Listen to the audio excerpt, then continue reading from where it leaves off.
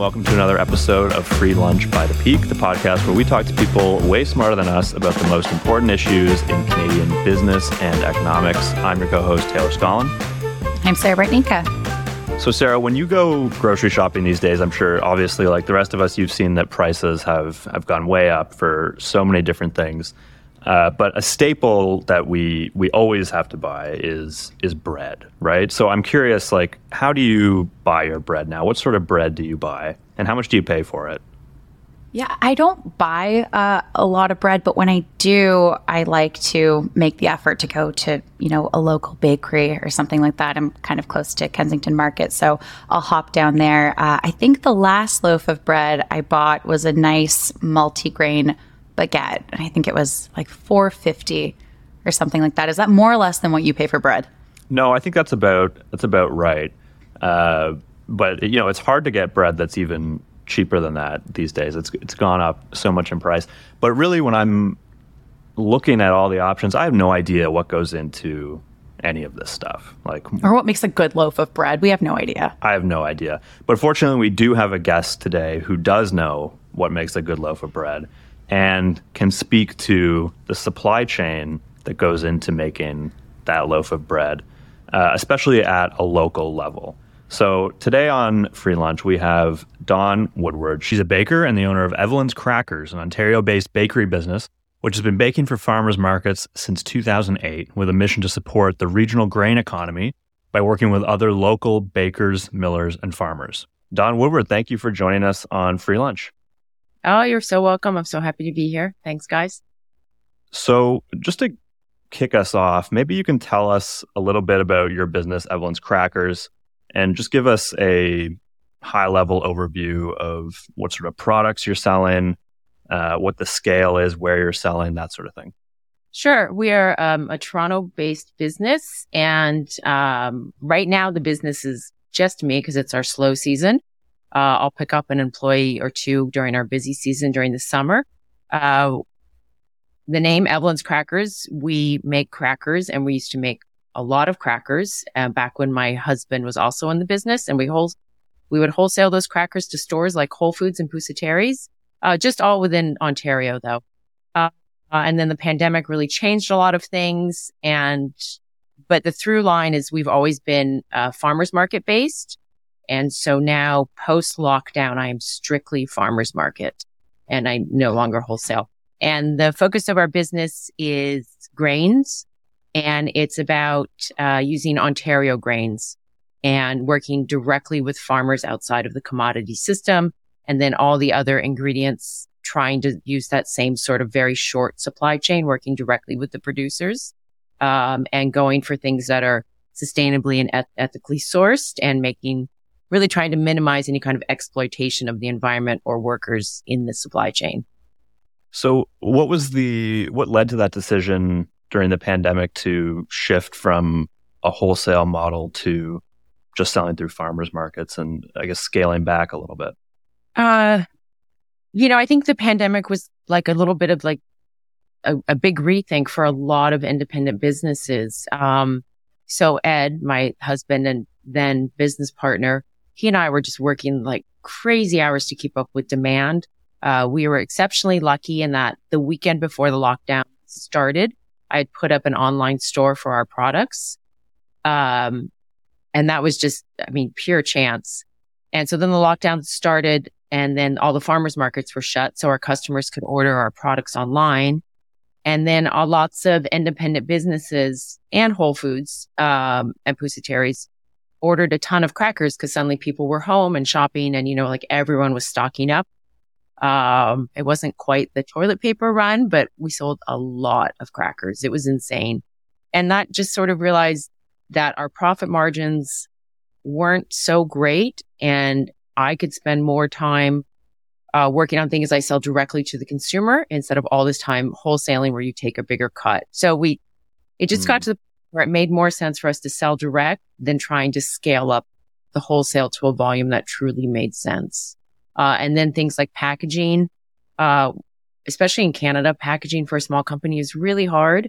It's very hard to find sustainable packaging or anything that's even recyclable or plant-based. And then the packaging costs were just insane because everything was coming through the States. So costs were doubling and doubling. And, it's a handmade product with fairly expensive ingredients. So that was just killing our margin. And it just wasn't, I just don't want to be a huge producer selling anonymously to grocery stores. What are the costs that go into a product like the one that you're making? When you make something that is, in smaller batches than a typical product that you would buy at Loblaws, like a bread and cracker or something like that, how does that break down on your end in terms of what you're paying for the inputs that goes into the final price? Regardless of scale, I'm paying more for my inputs just because of the quality of ingredients and who I'm sourcing from. So because I deal with farmers here in Ontario, there's smaller farmers who don't sell into a centralized system. So their grains are more expensive, like 2 to 3 to 4 to 5 times more expensive. I'm sourcing organic fair trade sugar, organic fair trade chocolate. So again, that's 2 to 3 to 4 to 5 times more expensive. Sourcing fruit from Niagara. I stopped sourcing dried organic fruit from California, and I'm using local organic apples and cranberries from Quebec.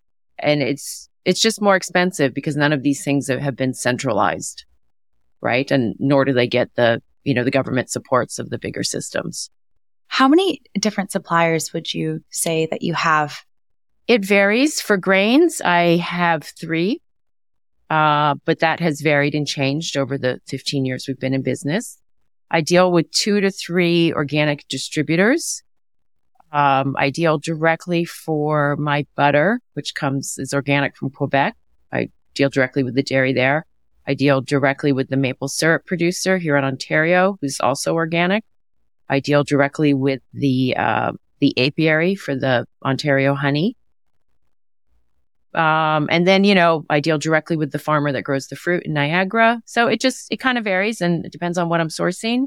And then for the chocolate, I'm dealing with the cooperative that brings the chocolate in from South America. Wow. So if you were to kind of lay out your supply chain for us, so it's you handling the relationship with all of those suppliers. And then once you've sourced those ingredients, kind of what happens next? So the ingredients are either delivered by the producer or through a delivery driver.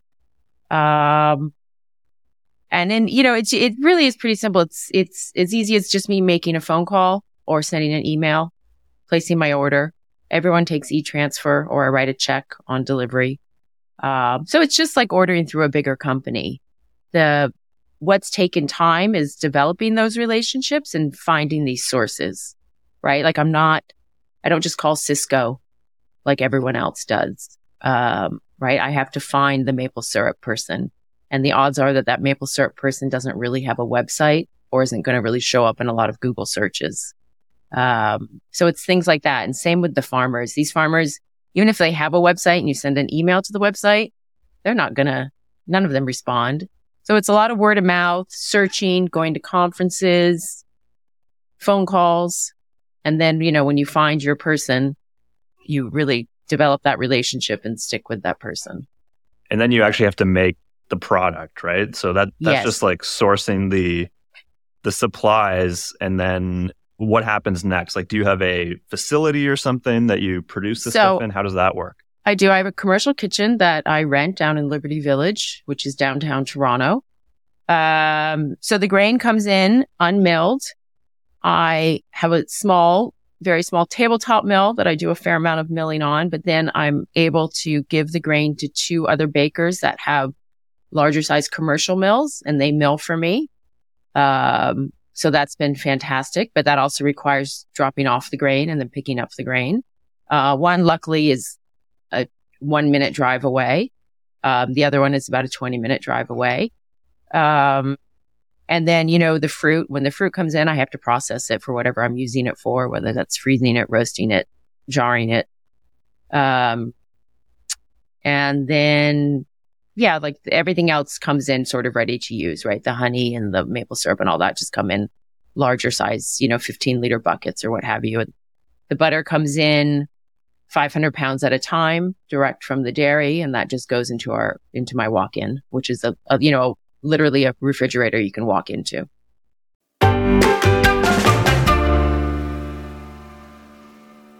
There's a couple of other inputs that you mentioned that I wanted to follow up on. So one was packaging.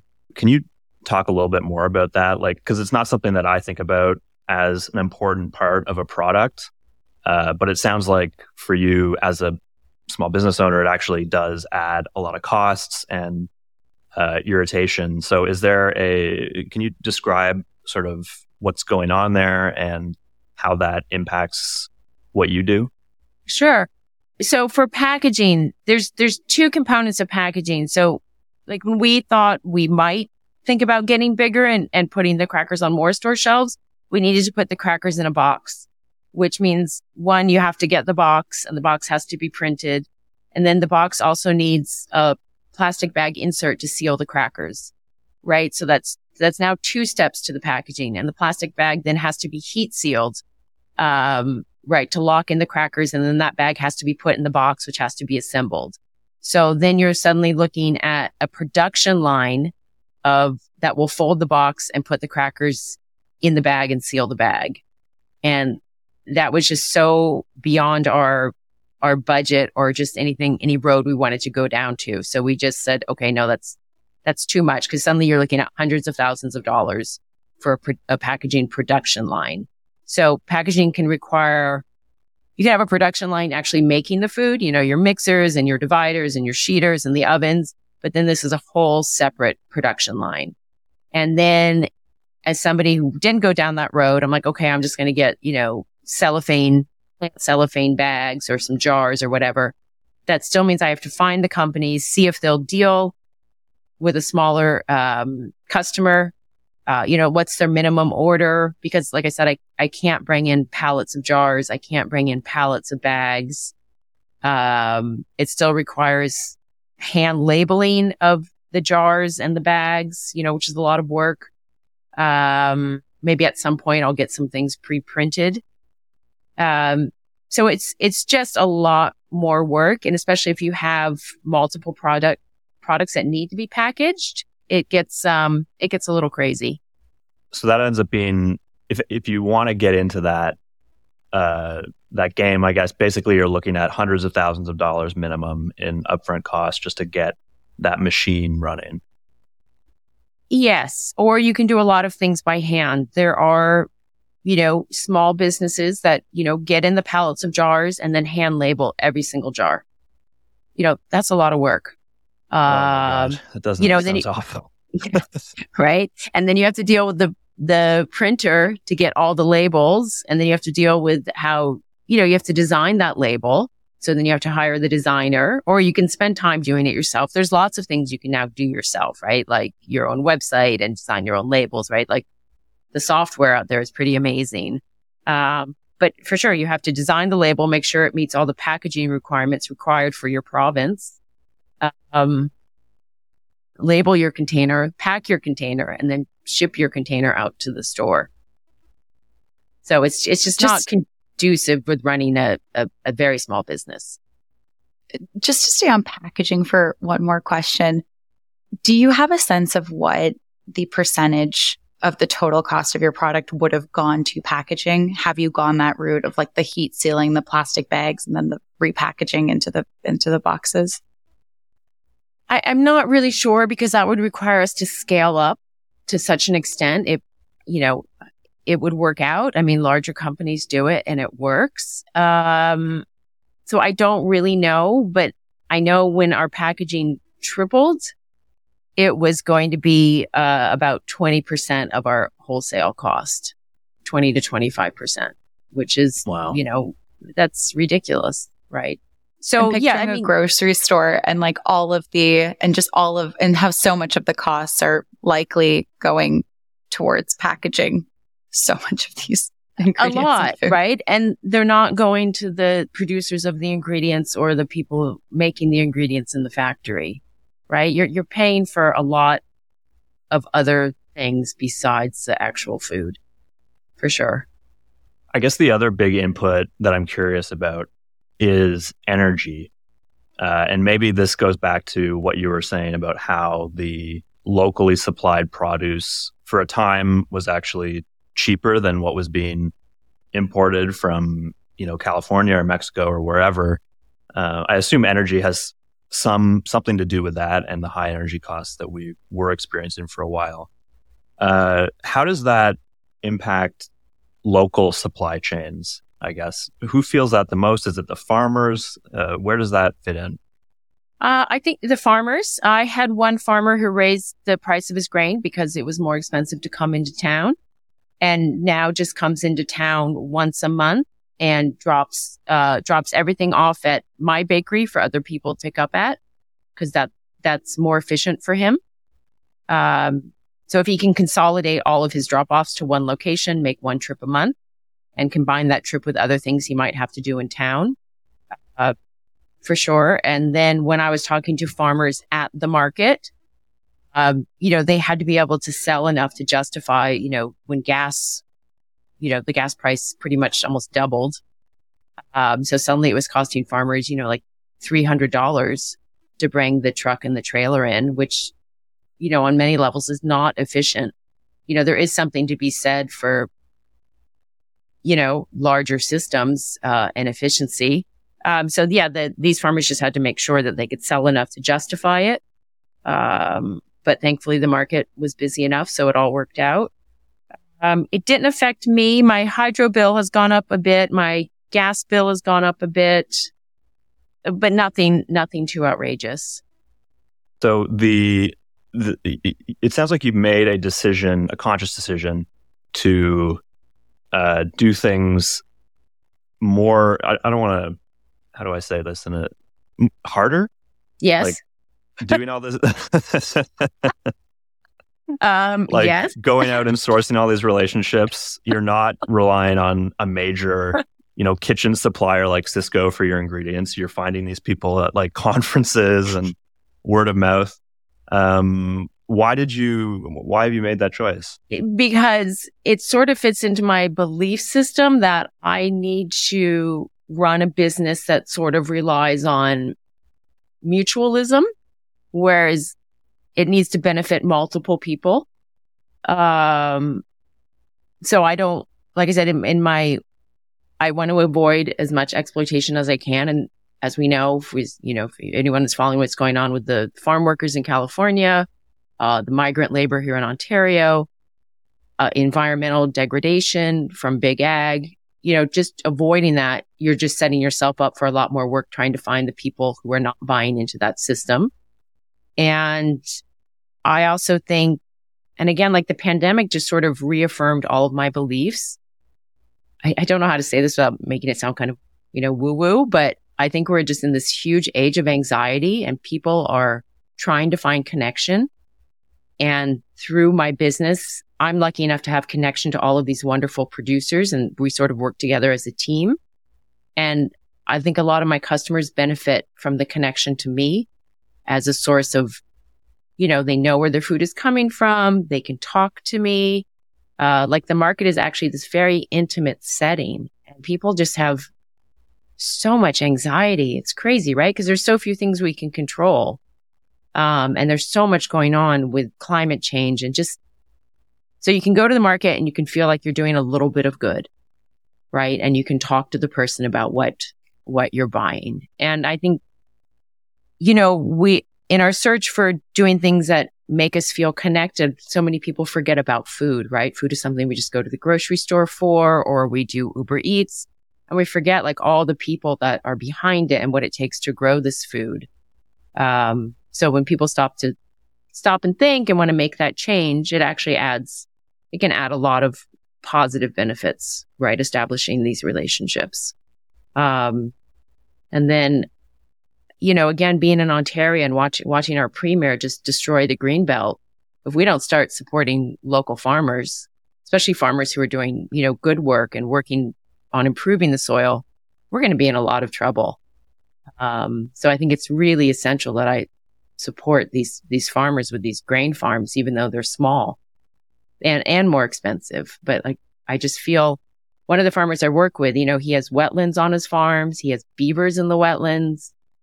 You go to his farm and you're just in a whole other ecosystem, right? Like, we have to support these people.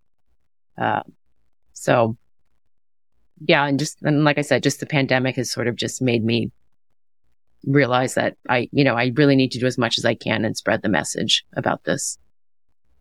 It seems like the pandemic did kind of trigger a desire on behalf of so many consumers to shift towards a more, sourcing their food more locally. I'd be interested to know if you think that that's true and if that's been your experience. But I wonder with businesses like yours that do rely on so many different inputs and these different types of intimate relationships and that take a long time to build. I mean, over the past year, what are some of the bottlenecks that kind of come up with, relying on kind of, half a dozen types of suppliers when it comes to, the ingredients themselves, when it comes to packaging, when it comes to the people that, you hire? What has your experience been over the last year, kind of running a small business and dealing with any bottlenecks that have come up, and where have they come up? Bottlenecks have absolutely come up. There's always been a few bottlenecks in running a small business anyway, especially when it comes to packaging, because I'm not going to order a pallet of 100,000 bags, right? I have nowhere to store that.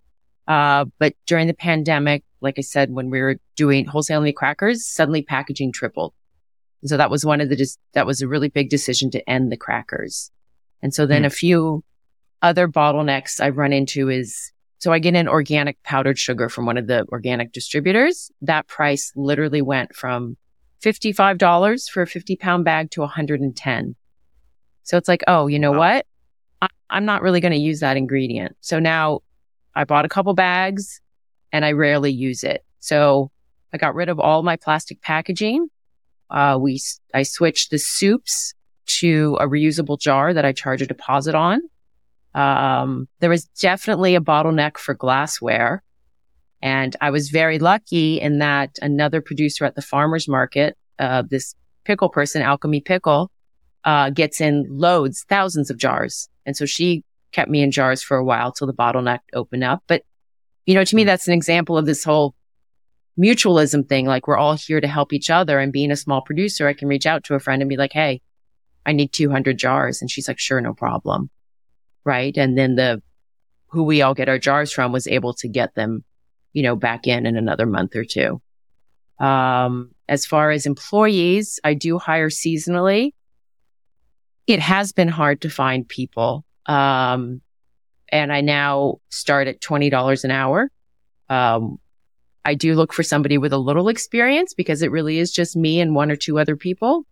So it's been harder. It's more expensive, but also Toronto's expensive. I mean, living wage in Toronto is $24 an hour, right? Mm-hmm. So that's what I'm working on next, is how do I pay somebody a living wage, when I hire them. So I don't know. And, rents are crazy. Toronto is not very hospitable to small businesses. How much of when your sugar supplier comes to you and says prices just doubled, how much of that gets translated into your price that you then charge your customers, versus how much do you then adapt your product? It's a mix of raising the price and adapting the product. When the dried fruit from California started to really go up, and then there were a few little bumps in the supply chain, I just stopped using it. And I get in cranberries every year anyway. I just got in a lot more and threw them in a chest freezer. So I use that instead of the dried raisins and currants. And I did raise my prices on some things. Some things I've actually lowered my prices on, and some things I've kept the same. Oh, what have you been able to lower your prices on? On bread, I was charging $12 for a 1 kilo loaf of spelt bread. I now charge $10. Why is that? I just realized bread is something that everybody needs, and bread is really funny. People think bread should cost $5 or cheaper, right? And yet I'm giving it 1 kilo loaf, whereas your usual loaf is only 500 to 600 grams. So I am offering more bread, right? So it's not just that my bread is twice the price. It is actually more bread. Because North Americans don't think in terms of weight. You know, you go to Europe, you can buy bread by the 100 grams, right? You don't do that here. It's just a loaf. So $12, I think, just seemed people would just sort of balk at the price. And I was like, okay, $10, it works. I still make a profit. The bread is not that hard to make. It's 3 ingredients: water, the flour, salt. It's fine because I make more on the sweet things, which people will pay $5 for a sweet item, but then balk at paying $10 for bread that, feeds 5 people. So, it's fine. So they just pay more for the sweet items.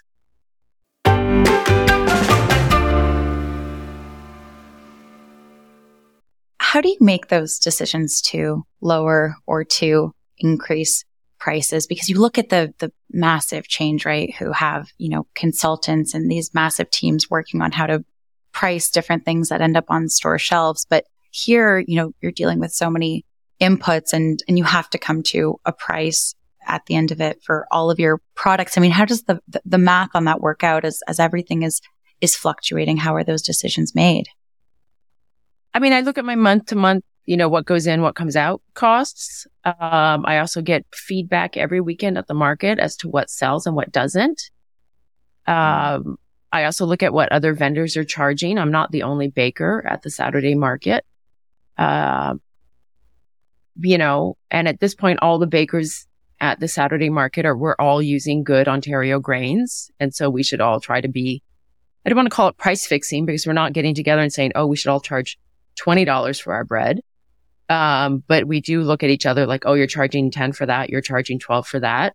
Okay. Just bring things sort of more in line. It's kind of constant feedback and constant tweaking. If I were more organized and more bookkeeping oriented, I'm sure my prices might be a little different. But I also just, I want to make people happy and I want to up my volume of sales. And so if I can hit a certain price point, I'll get more sales. Have you noticed in the last, let's say 3 to 6 months, as the economy has become a little bit more shaky and prices for everything else have started to go up as well more quickly, have you noticed a reduced demand amongst your customers for like your higher end products? What's your sense of the general, economic vibes amongst your customer base? Sure. My sales have increased by almost 50% at the markets. And I do have some fairly high-end things. And I will say that if you're shopping at Loblaws or somewhere for vegetables, the farmer's market is now looking like a bargain, or is certainly competitive now, right? Prices. Does that compare to? Oh, sorry, Todd. Does that compare to when you were wholesaling, or does that compare to when you started selling at the farmers markets? We've been selling at the farmers market the entire time. But yeah, I am pretty close to making the same amount of money now, even without the crackers, because sales have gone up so much at the market. Yeah. And I was just going to say, if you go to Loblaws, you read about when romaine lettuce was whatever dollars a head, it was $3 at the farmer's market, right? Because it was grown here. I mean, you can't get romaine lettuce at the farmer's market now. Obviously, it's February, but, there's been times where, cauliflower was cheaper during the summer than it was at Loblaws. Many things are actually cheaper at the farmer's market right now. Well, this is so interesting because there's been so much confusion, right, around the gaps between what food producers' costs are and what's ending up on, store shelves at these like major grocers. And it's interesting talking to you because you're selling right to the customer. And so I wonder if you have a perspective on like what gets lost there when we start, involving the big grocers, and what is the disconnect there when it comes to, what your costs are if you were to be selling to one of the bigger grocers and what a customer actually has to pay for at the end of the day? Sure. If I were to sell to one of the bigger grocers, I myself would have to actually pay for shelf space. And they have, we looked into selling to, I think it was Sobeys that contacted us. This was quite a while ago. And there were so many hurdles to jump through and so many associated costs with packaging and liability and having it sent to the warehouse and on this date and this amount and having to have a certain shelf life. And then you have to pay for the shelf space. I mean, it was nuts. That none of that is going back to any of my suppliers, right? The ridiculous price they would charge for my products, it just goes to them, right? It doesn't help the farmer I'm buying from. I actually have to turn around and ask the farmer to be like, hey, you got to give me a better price because I have to meet this price point. So there's just many, many hands in the pie when you're looking at a commodity system, whereas I'm trying to keep it as short as possible so the farmer makes the most money, so I can make a living wage. So the person I hire, I can pay $20 an hour, hoping to pay them more this coming year. And so like you're paying for what you get, right? And you can see where the money goes. And the money's staying in Ontario. It's not going to a multinational. I imagine that would affect ingredients as well down the line with all that pressure to keep everything as cheap as possible. Absolutely. It means you have to buy into the commodity system, right? Where somebody's getting exploited somewhere. When it comes to grain, it's not so much the workers because so much of it is mechanized, right? Farmers have these satellite driven GPS tractors to farm their 3,000 acres. But, they're locked into this interdependence with the patented seed companies that come with all the inputs you then have to buy, all that, fertilizer, pesticide, herbicides, they've all gone up. Besides the fact that those are petroleum based in what they're doing. And it means you have to set up this ridiculous monoculture system that's really destroying the soil. It devastated rural communities because these farmers just have to get bigger and bigger and bigger. So there's fewer and fewer farms. And I realize like people can, make fun of my vision. I understand that we're not going to go back to a time of a bunch of small family farms. And there's a reason why people left farms. But there has to be a happy medium somehow because if we keep relying on these monocultures and these huge systems, we see what happens when there's a break in the chain, right? The price of white flour in the grocery store, quadrupled. And that was before the war in Ukraine. Right. And then we saw how much flour went up again with the war in Ukraine, which was really just speculators because Ukraine actually supplies, I think, less than 3% of global wheat. Right. So that was just a lot of speculators coming in and people just jacking up the price. Nothing happened to the Canadian wheat harvest. So like we have to shorten our supply chains. So I feel like a lot of people, myself included, we go to the grocery store, we buy our food. I really have no idea where it comes from. I don't really know what's in it. I don't know anything about it, except for the price that I see on the sticker on the shelf. What does go into, say, a loaf of bread that I would buy for $4 or $5 at Metro or Loblaws? Like, what does that supply chain look like at a high level? So the odds are that the factory is probably somewhere in Ontario, like Weston Bread.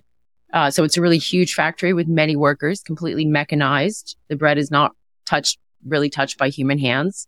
They're getting their flour in literally by the tractor trailer load, and it goes into a silo. That flour is most likely coming from the prairies. And it has gone through a large mill like Archer Daniels Midland. That is getting flour from all over the prairies or from the American Midwest. It all comes in. It gets graded, sorted, cleaned, milled. And not only does it get milled, but then it gets completely sifted. So it's white and has been stripped of all its nutrients. So then they have to enrich the flour, which is why when you buy white flour, it's enriched. And then that is made into bread that really gets no fermentation. It's going to have a bunch of additives. The flour itself has a bunch of stuff in it that does not need to be put on the label. Then the bread gets made, baked, sliced, bagged, and shipped. and shipped to whatever distributor to go to your various grocery stores. Whereas when you buy my bread, I get the grain in from the farmer. I get it milled by one of my baker friends. I mix it, I shape it, I bake it, I bring it to the market. And I can tell you where the grain is from. It's whole grain. I can tell you how the grain was grown. I use all different types of grains. So it's just a much shorter chain. When we have conversations like this, it feels like we talk about the food supply chain at a high level, but in talking to you, it seems like we're talking about two very different supply chains that don't, really overlap at all. So I'm wondering, to your point about, one maybe taking from the other and finding more of a common ground. I mean, where does that overlap happen, if at all? Because it seems so separate at this moment. I think, I don't know where it overlaps. If you want to look at businesses, there are larger bakeries in Toronto who do a nice mix of bringing in commodity grain and using local organic grain. Blackbird is one of them, Blackbird Bakery. They're one of the bigger bakeries. He uses a nice amount of local grain that is sourced directly from farmers. And then he has the backbone is, commodity white flour. But there's not an overlap at all. I think there's a whole movement of bakers like myself, around the world, mostly in Western countries. But, in the UK, Australia, across Europe, in the States, there's been a whole renaissance of regional grain growing. And it really has nothing to do with the commodity system at all. Like, there's grain being grown in the Northeast, right, of the United States, and people don't think of that as a grain area. So our whole goal is to bring back grain growing to where grains are no longer grown, but used to be grown. Everything wasn't so centralized, right? Wheat didn't always come from Kansas or Saskatchewan. Do you have a sense of when that changed? And I guess what precipitated that shift? Is that like a recent thing, or how long are we talking about? It is fairly recent. I've had my business for 15 years. I think I was one of the first bakers in North America to talk about sourcing local grains and to have, certainly one of the first to have my business only use local grains. And that was just sheer luck that I happened to be in Ontario and that there was actually local grain to be had. And then I think it's been a natural offshoot of the local food movement. Because, you have all these chefs and whoever else talking about, local meat and the whole, the heirloom tomatoes and all these things you can get at the market. And it's like, well, wait, there's always a baker at the market. And sorry about that. And we all eat bread. Shouldn't the grain be local too? So it's been simmering, and I was just kind of happened to catch the wave at the right time. But yeah, I would say just the past 20 years, it's really started to come. And I would say in the past 5, it's really exploded, much more in America than in Canada, but, we're getting there. Obviously in the news a lot today are the grocery prices that people are experiencing and how painful that is from a cost of living perspective. And then a lot of the local food supply chains that you're talking about also seem to come with a higher cost, like necessarily, if we want to pay people, North American level wages that are fair, have higher quality products, that sort of thing. Do you see a way of balancing the consumer demand for a product that they can afford and a lower grocery bill generally with the advantages of more local supply chains? That's a really hard question, and suddenly you suddenly get into talking about elitism and who can afford what and who deserves good food, and for sure farmers markets have been painted as this place of a bunch of elites and not as the answer. And I don't think farmers markets are the answer. Because it would just require a lot of farmers markets. And I absolutely understand why people don't have time to come and spend, an hour at the market. Nor does the farmers market sell everything, that people need. I don't know. That's a really hard, it's something I struggle with because I know my product is expensive and therefore my product is not for everyone. But I also feel as a small food producer, it is not my job to make sure I make, a $4 loaf of bread to compete with the Weston bread at Loblaws, because that's not fair, right? Because they are relying on so many externalized costs that they themselves don't have to pay, right? So I'm paying my farmer a fair price. He's not getting any government subsidies. He doesn't have the crop insurance because he's not in the commodity system. So his costs are more. He's taking, he's getting a handful of seeds from a seed bank instead of buying them from a seed company that would only sell him seed every year that he wouldn't be allowed to save. So he's growing his own seed stock. So from that 100-gram sample, it takes him, 10 years to grow out a crop that he can then sell. So, who pays for that? So I don't know. I don't know what to tell people, about how to save money on their groceries. And I know, food bank use has gone up and a lot of people in Canada are really suffering from food insecurity. And so I don't know how you fix that, give everyone access to locally grown food, support local suppliers and farmers. I don't know. Yeah.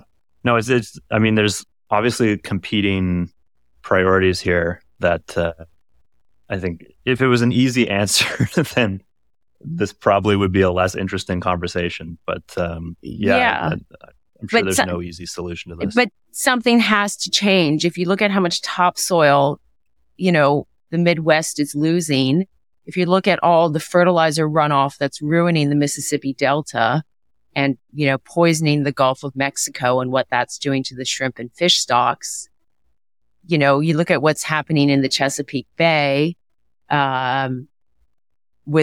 all the runoff from these big industrial cow farms, something has to change because there is a cost to this cheaper way of doing business.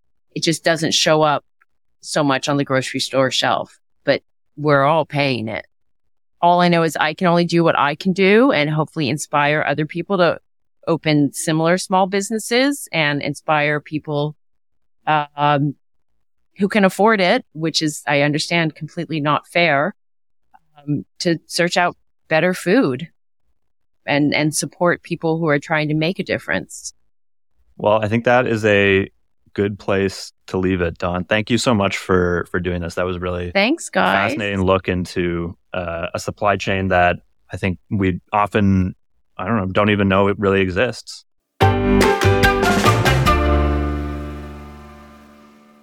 Okay, well, that was a fascinating conversation with Dawn and Taylor. Wondering if you think about food any differently coming out of that. Yeah, I think the interesting thing for me was just how many different people go into making a product, like kind of the most simple. I don't know if I want to say simple, but maybe the most ubiquitous food product, bread, we have, like the multiple different farmers, people working in agriculture, all of the packaging, all of those different inputs and complexities that go into that supply chain, even at a small scale local level, it does kind of change the way that I look at a loaf of bread on the shelf. Definitely. Well, it's the difference between like the visual of having, tractor trailers of like flour dumped into the silos that Dawn was mentioning, and then just having like your honey guy on speed dial. It's like two very different processes that we're talking. Definitely. Mm-hmm. And so it feels like two totally separate economies. And like how she mentioned that there was some producers that do find a way to overlap with each other. And maybe that could be a picture of what happens next, or what we start to see a bit more as, the demand for more locally sourced goods does continue to pick up as it's seeming to?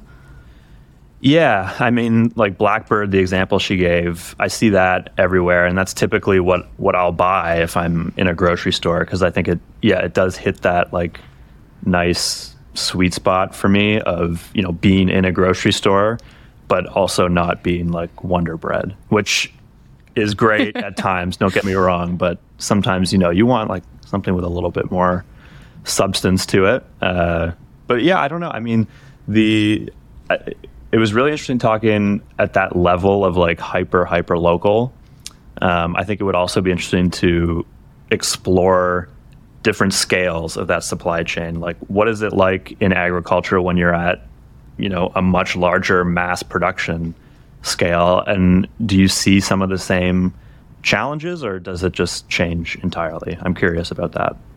Definitely, me too. It just seems like there's so many extra steps, and to kind of dive into what those additional costs are, right? To like get on a shelf at Sobeys, like that's a whole other piece of it that we kind of touched on, but could dive into a lot more. And then the packaging also, the fact that if it's 25% of her costs for packaging, maybe let's say at scale that comes down a bit to like 15. I don't want to pay 15% of what I pay for something on the shelf for the packaging. It's very frustrating. Too much packaging. That's why I'm taking a stand. I know we don't want to get political here, but I'm taking a stand on this. 100%. It makes me think about packaging so much differently. Also looking at the incentives, right, to bring down the cost of ingredients is something that I'm thinking about as well. I think about this graphic that I once saw, and the example in the graphic was like coffee, and it was just stay with me here for this example, but it was talking about like the caffeine content of like a Tim Hortons versus like a Starbucks versus like a second cup. And then when you actually looked at the caffeine content of a Starbucks, it was like cheaper than Tim Hortons, because it's like, and it's just really like the image, right? That a Tim Hortons cup of coffee is cheaper. And I was thinking of that as we were kind of talking through as well, because of course there is a point where you can't make the argument that like the nutritional density is valued at more, like Canadians are really struggling right now. But when you look at just the gap between the nutritional contents between like a Wonder Bread and, one of the Evelyn's cracker loaves, I mean, I wonder if those same types of dynamics play out as like, oh, well, this bread is twice as expensive, but it might be, more than 2 times more nutritionally dense. And if there's, something to be said there. Yeah, I mean, I'm sure there is, but that's such a difficult calculation to do yourself as a shopper at the grocery store. When I have like 25 items to buy, you can't become like intimately familiar with the ingredients and supply chains of every single one. So often, at least for me, I just end up buying whatever is cheapest. And, obviously that is maybe not the optimal thing if you're going for like the most nutritious option. Yeah. Well, we'll get someone from the other side of things to maybe explain how that all works for us as well. And then we can compare what's happening. Yeah. Your example about coffee also has me wondering if coffee is now so expensive, like at a coffee shop, because of the packaging.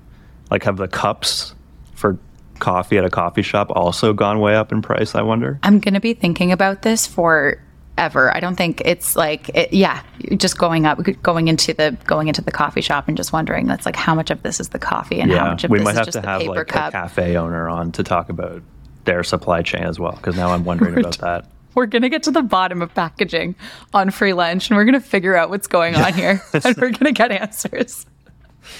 Okay, well, is that a good place to leave it? I think so. All right, this has been another episode of Free Lunch by the Peak. I'm your co-host, Taylor Scollin. You can find me on Twitter at Taylor Scollin. And I'm Sarah Bartnicka. You can find me on Twitter at Sarah Bartnicka. And if you enjoyed this episode, make sure to subscribe to our daily business newsletter as well, The Peak. You can find that at readthepeak.com. And if you want more episodes, search and follow Free Lunch by the Peak wherever you get your podcasts. See you next time.